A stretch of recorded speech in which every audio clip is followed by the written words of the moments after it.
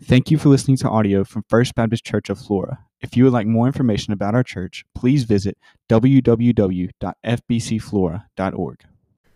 Amen. Thank y'all so much. Thank you so much for entering into worship. Y'all sound good today, man. Y'all do. Thank you so much. Back in 1988, the Nike company started their slogan, their advertising slogan. So when you think of Nike, what are the words that come to your mind? Just do it. Just do it. That's kind of their deal. But a long time before 1988, in fact, in AD about 45, 1900 plus years before Nike was ever even thought about, James wrote basically saying, just do it. He said it. Just do it. He wasn't talking about athletic footwear and talking about athletic apparel or sports equipment. James was talking about living the Christian life. And so in AD 45, when he wrote this letter, he basically said, just do it. Just do it. And that's what we're going to talk about today. If you're a guest today, maybe the first time you've been here or hadn't been here in a while, a few weeks ago we started this sermon series out of this New Testament book of James. And the title of the sermon series you see there is Faith That Works. And so we've been kind of walking through this. We're just kind of first in the first chapter, so you're not too far behind. James chapter 1, verses 19 is where we're going to be, 19 through 27. So if you grab your Bibles and open up to James 1, 19 through 27. I hope you got your Bible with you. You can get it on your phone, or if you don't, just hang on, listen as we read this scripture. James 1, 19 through 25. So would you stand, please, and let's read this passage together. The public reading of Scripture is such an important part of corporate worship. So James writes here in verse 19, he says, know this, my beloved brothers, and I will say sisters, let every person be quick to hear, slow to speak, and slow to anger.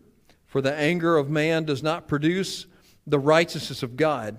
Therefore, put away all filthiness and rampant wickedness, and receive with meekness the implanted word which is able to save your souls. Verse 22 says, but be doers of the word and not hearers only, deceiving yourselves. For if anyone is a hearer of the word and not a doer, he is like a man who looks intently at his natural face in a mirror. For he looks at himself and goes away and at once forgets what he was like.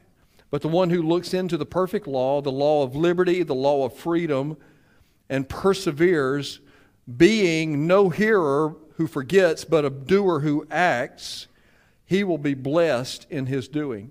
If anyone thinks he is religious and does not bridle his tongue, but deceives his heart, this person's religion is worthless. Religion that is pure and undefiled before God the Father is this, to visit orphans and widows in their affliction, and to keep oneself unstained from the world. May God bless the reading of this awesome passage of Scripture. Let's go to the Lord in prayer. So help us now, Father, by the power of your Holy Spirit who is present with us and in us, to hear from you today and to respond in obedience. Because, Holy Spirit, you're the teacher. I just get the privilege to be the mouthpiece that you want to deliver this message today. Thank you so much. Blown away that you let me do this today. But teach us today and help us to respond in obedience in Jesus' name. Amen. Thanks so much. You may be seated.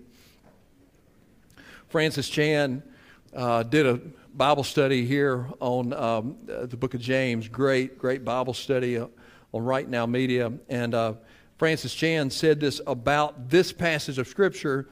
He said, this may be the most needed passage in the church today. This may be the most needed passage of Scripture in the church today. Man, that's pretty heavy. I think there's some real truth to that, as you'll see when we start unpacking this passage of Scripture here. May be the most needed passage of Scripture in the church today. So we're going to kind of let that be the foundation that we build on today. You know, there's no such thing as let me listen to this. There's no such thing as unpractical theology. There is no such thing as unpractical theology. What are you talking about, John? Well, let's think about what theology means.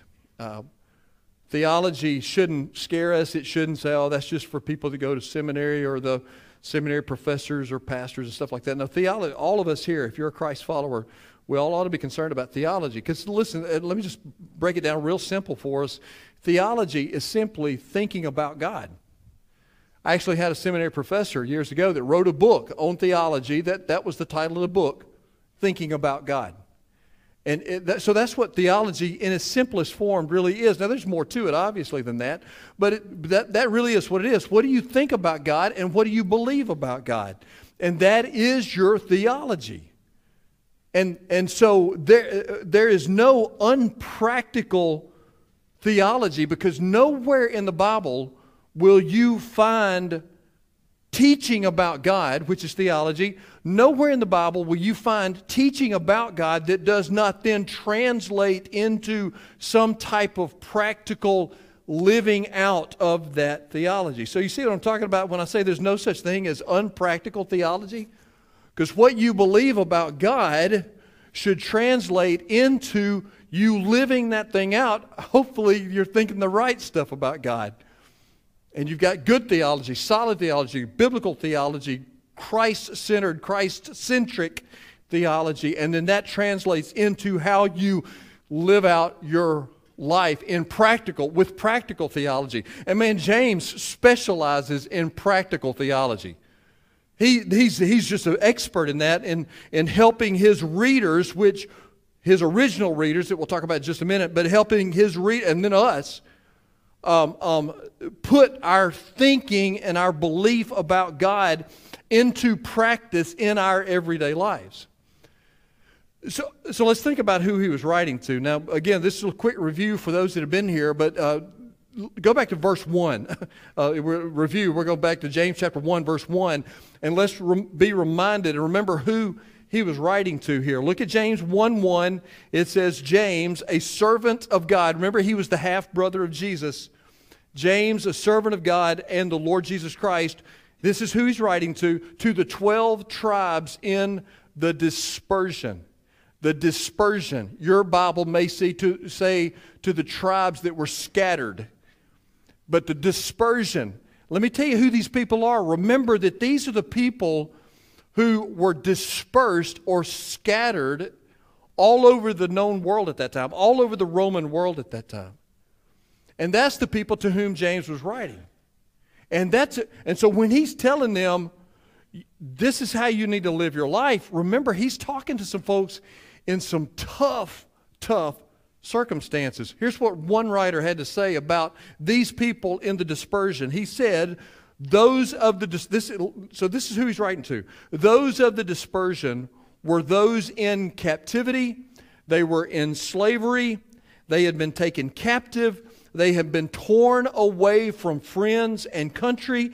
They had suffered all the indignities of a conquered people. They were starving, homesick, the most loathed or hated of all men.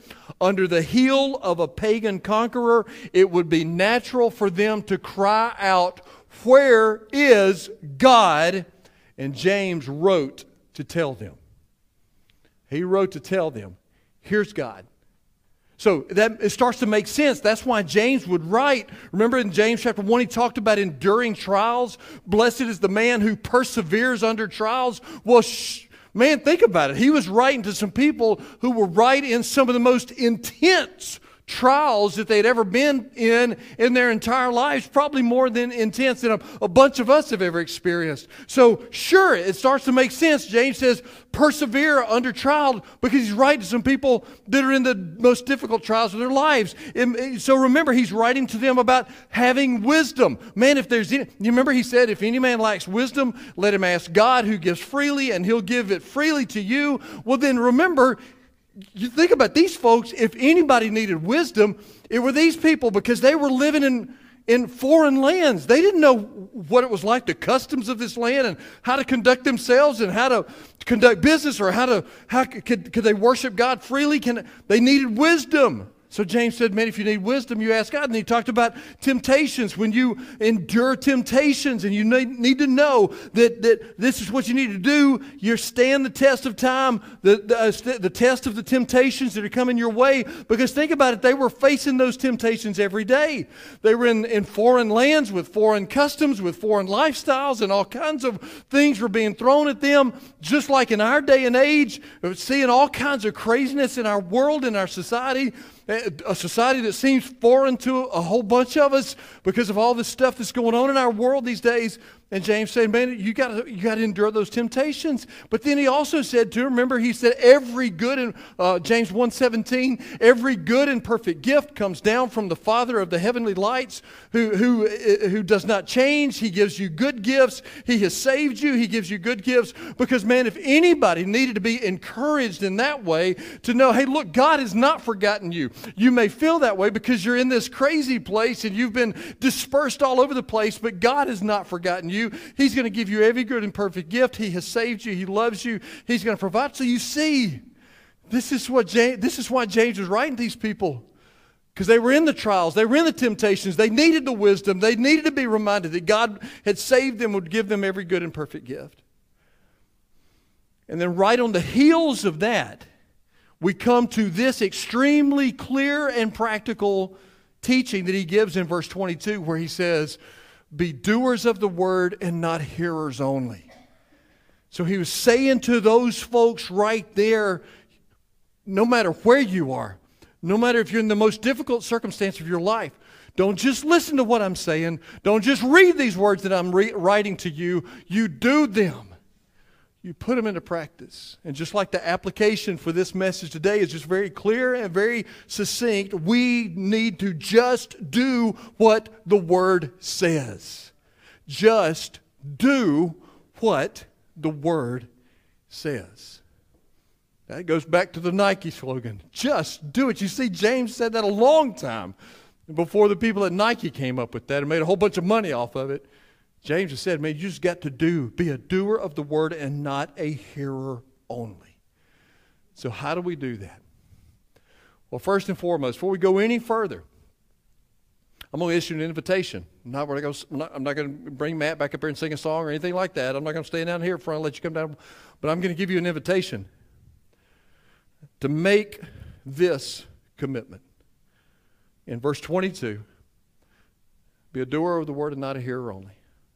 Here is the invitation. The Christian life is the life of action. It's a life of action.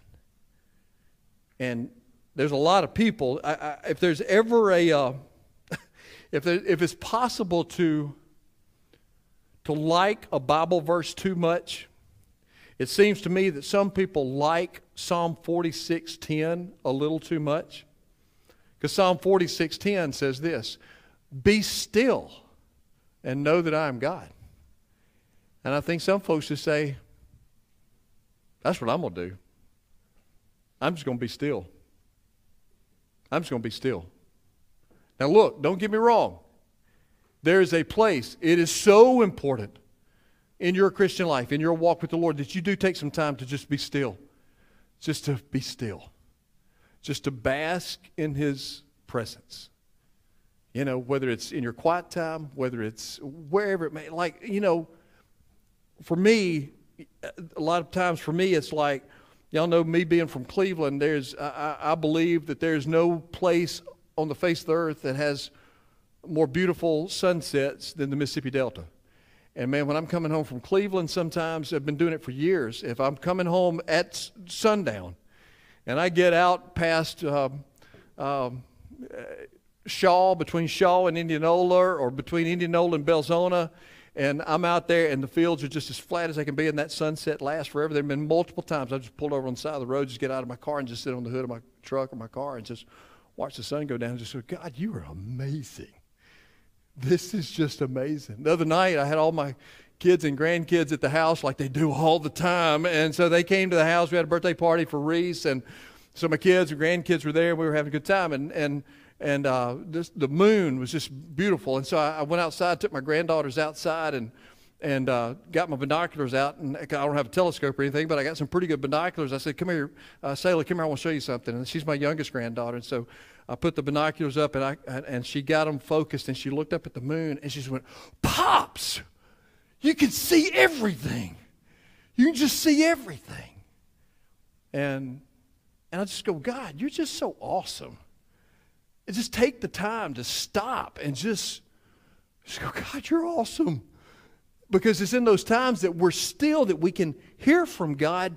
But then the reason that we are still is to hear from God so that we can then do what He's told us to do. And so it is as important and as true as it is for us to be still before the Lord and we've got to do what He tells us to do. It's just as important. Because He has given us, and this theme runs throughout the whole Bible, that God calls His people into a relationship with Him and then calls them to serve Him and to put their lives into action. I mean, He's called us. He's given us this mandate, this mission to do, this mandate to be His witnesses wherever we are. His mandate to go and make disciples of all nations in India and in Yazoo City and in Hazelhurst and in Flora and wherever we are to witness everywhere and make disciples of all nations and to baptize them like we did at 8:30, baptize them in the name of the... We've been given a mission to do. A mandate to take care of each other, to love each other in this body of Christ right here. We are called to love each other, to take care of each other, to support and encourage one another, to challenge each other, to hold each other accountable to the Word of God. We are called to bear each other's burdens, and we're called to glorify God in all that we say and do. And so every Christ follower, here's the invitation. Let me get to it. Every Christ follower in this room and every Christ follower that is watching this service right now needs to make this commitment. Here's the commitment. I will do what the Word of God says for me to do. Period. You got to make that commitment. If you know Christ. Now, if you don't know Jesus, you need to get saved today. Come to Christ, be saved today, call out to Him, give your life to Him, surrender your life to Him, be saved today. But if you know Christ, then you absolutely must, not because I'm telling you have to do this, but because what the Word of God says for you, you must make that commitment that I will do what the Word of God says for me to do. And for you to say, no, I'm not going to make that commitment means that you probably don't know Jesus and you need to get saved. For you to say, no, I'm not going to do what the Word of God says for me. And I don't care what the Word of God, I've had people tell me that. I don't care what the Word of God says for me to do. Well, then that's a good indication that you probably don't know Jesus as your Lord and Savior. Because when we are called into relationship with Him, we are then called to go and do what He has told us to do. And James makes that abundantly clear that that's what we need to do. So I challenge you before I go to these next points of this sermon to make that commitment before we go any further, because if you don't, then the rest of this sermon won't make any difference to you whatsoever. So just in your heart, will you make that commitment right now? I will do what the Word of God says for me to do. Now, you don't have to raise your hand. I'm not asking you to sign a card or anything like that. But just in your heart right now, I will do what the Word of God says for me to do. James gets pretty practical here. It starts telling some ways that we can do that. Now, it's not an exhaustive list, but then in this passage that we're looking at today, we see some things that we must do. If you make that commitment, I will do. All right, well, here's some things you must do. I must do too. First of all, you got to control your anger. Control your anger. Go back to verses 19 and 20. Know this, my beloved brothers and sisters. Let every person be quick to hear, slow to speak, slow to anger. For the anger of man does not produce the righteousness of God. Man, James just gets practical. I mean, if you're going to do what the Word of God says do, here we go. Clear your ears, close your mouth, and control your anger. That's it. The world is full of some angry people. We are some mad people. Up in the church too. We got angry people in the church. We are some angry people. The world, our society, our churches are filled with people venting their anger, and they think they have a right to do that. I have a right to do this. And so what you end up seeing is you see parents getting tossed from their kids' T-ball games. Or you see them fighting in the stands or out in the middle of on the pitcher's mound, rolling around in the dirt, fighting with each other while the kids standing on the baseline crying their eyeballs out because mom and dad are out there acting like complete idiots. Or you see I've heard of church business meetings. Praise God, have never been a part of one in 40 years of ministry. But I've heard of church business meetings that would just degenerate into angry exchanges between people in the church that are supposed to be brothers and sisters in Christ. I even know of a pastor who actually got punched by a deacon in a deacon's meeting. So if any of you deacons are getting any ideas, I'm getting my concealed carry license right now. I'm just letting y'all know that.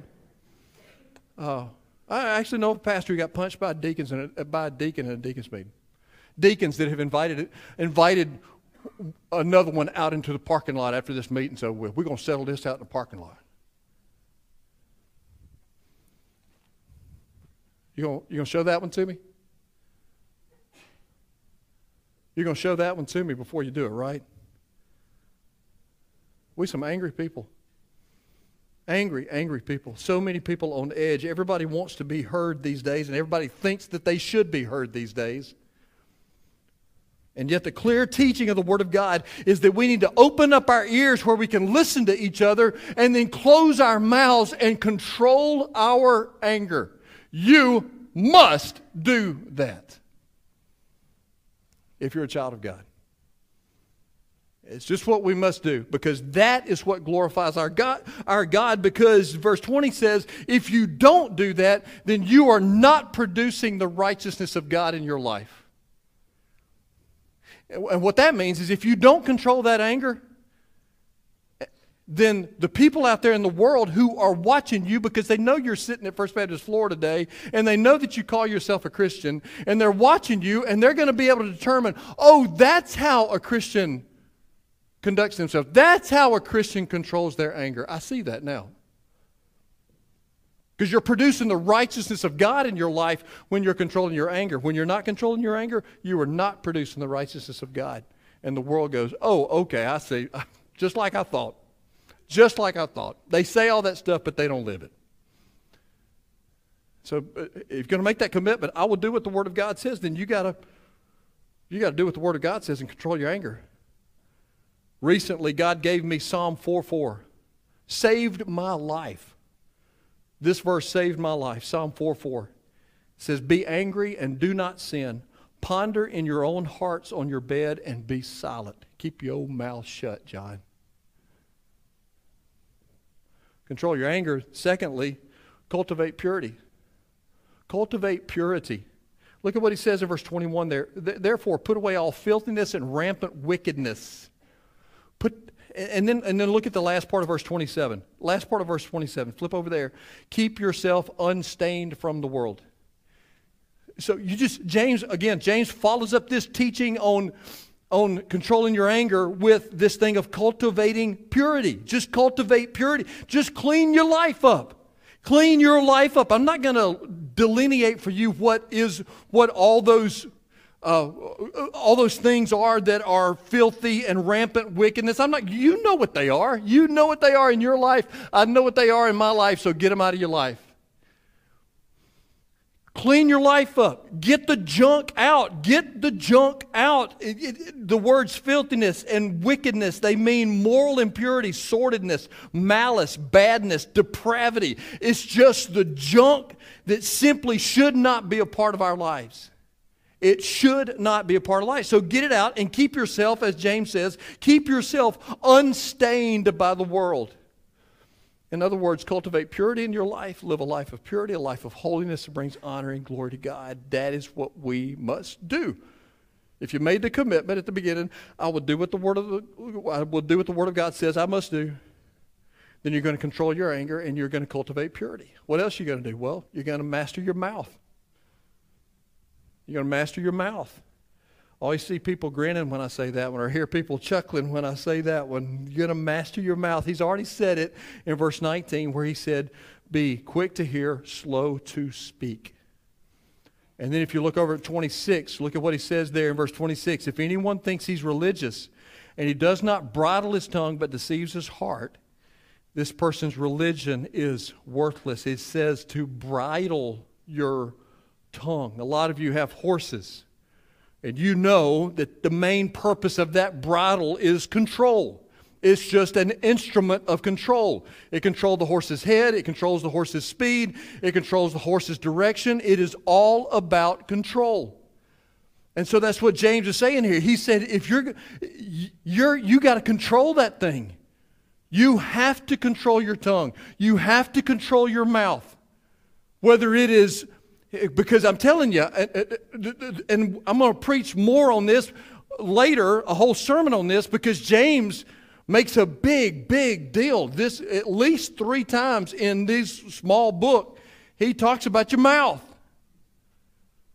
Because an uncontrolled mouth, an uncontrolled tongue, whether it is uncontrolled in anger, you get so angry that you can't control your mouth and you just fly off the handle and you scream and holler and shout and say things, or whether it's controlled in cursing or gossiping or slandering or verbal abuse or hurtful words or selfishness or berating or degrading words. An uncontrolled tongue is one of the most destructive forces in a Christian's life.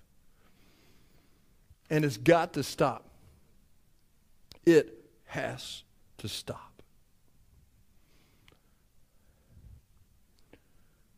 James says there, he says, you might think you're religious. You might think you're religious. If anyone thinks he's religious, because you're sitting in church today and you look good and you smell good and you're acting right, you're acting good right now, so you think you're religious. And James says, if you think you're religious but you're not controlling your tongue, then you are not. You are deceiving yourself. You're just not a religious person. And I say religious in the way James means, and that's a person, because, the word religion has fallen kind of into bad, it's not about religion, it's about relationships. I understand all that stuff, but James talking about when you are a religious person, you living for the Lord. You say that, but if you're not controlling your mouth, you are not. You're just not. So you have to master your mouth. There's no excuse for not doing that. See, I told you got to make that commitment at the beginning. I will do what the Word of God says for me to do. You got to make that commitment, because once you make that commitment, you start looking, that means I got to control my anger. That means I've got to cultivate purity in my life. That means I've got to master my mouth. And finally, it means I've got to minister to those who are in need. I've got to minister to those in need. He said that in verse 27 there. He says, religion that is pure and undefiled before God the Father is this, that you're going to visit orphans and widows in their affliction and keep yourself unstained by the world.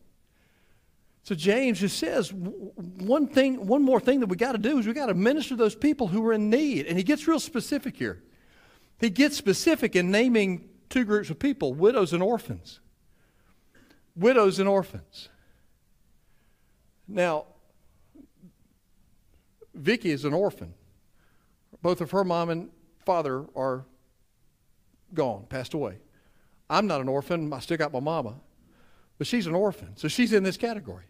There are people in this room that are in the category of being a widow. They have lost their spouse, or a widower, and they've lost their spouse. And so James is saying, look, there's two groups of people that you need to really, in the church, pay close attention to.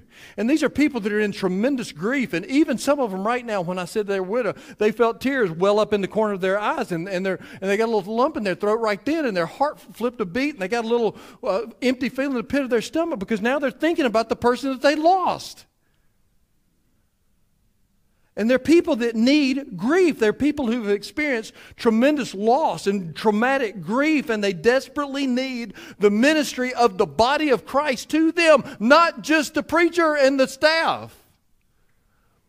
But brothers and sisters in Christ that will look around this room right now and know that there are people that fit both of those categories, and people that are in those categories, and people that are in tremendous need right now, and you need to be the one to pick up the phone this week and give them a call. Hey, can I come drink a cup of coffee with you? Why don't you come over to the house and have supper with me? Why don't we meet for lunch this week? Hey, I just want to call and tell you were on my mind today. Can I have a quick word of prayer with you before I just was thinking about you today. Can I do that? Oh, Oh, you mean that's what you're talking? Yeah. And that's what James is saying. Said, if you are going to do what the Word of God says do, then take care of those people in the church. Take care of them. Do that. Take care of them. Who in this room needs for you to reach out to them this week? I will do what the Word of God says for me to do. And what about the 500,000 kids that are in foster care right now around the United States of America? Some of y'all have got a big old house with a bunch of empty rooms, and you could take a foster kid into your house and minister to that orphan. And what about the millions and millions and millions of orphans and widows all around the world in war-torn countries and poverty-stricken nations all around the world? What can we do for them? Minister to those who are in need. All right, so let me wrap this thing up. Go back to verse 22. Go back to verse 22 and let's wrap it up. But be doers of the word, not hearers only. Satan is thrilled when a bunch of believers pack a room like this CLC right now, and that sanctuary over there, and they pack a room out to come hear a sermon, and then they don't do anything with the sermon. Satan is thrilled when you do that. You want to make Satan happy? You didn't even know you were. But to listen to a sermon week after week after week and not do anything about it, you are doing the work of Satan. You are doing the work of Satan. You know, people walk out sometimes and, 8:30, this come up, shake my hand, give me a hug, say, man, that was a good sermon today, preacher.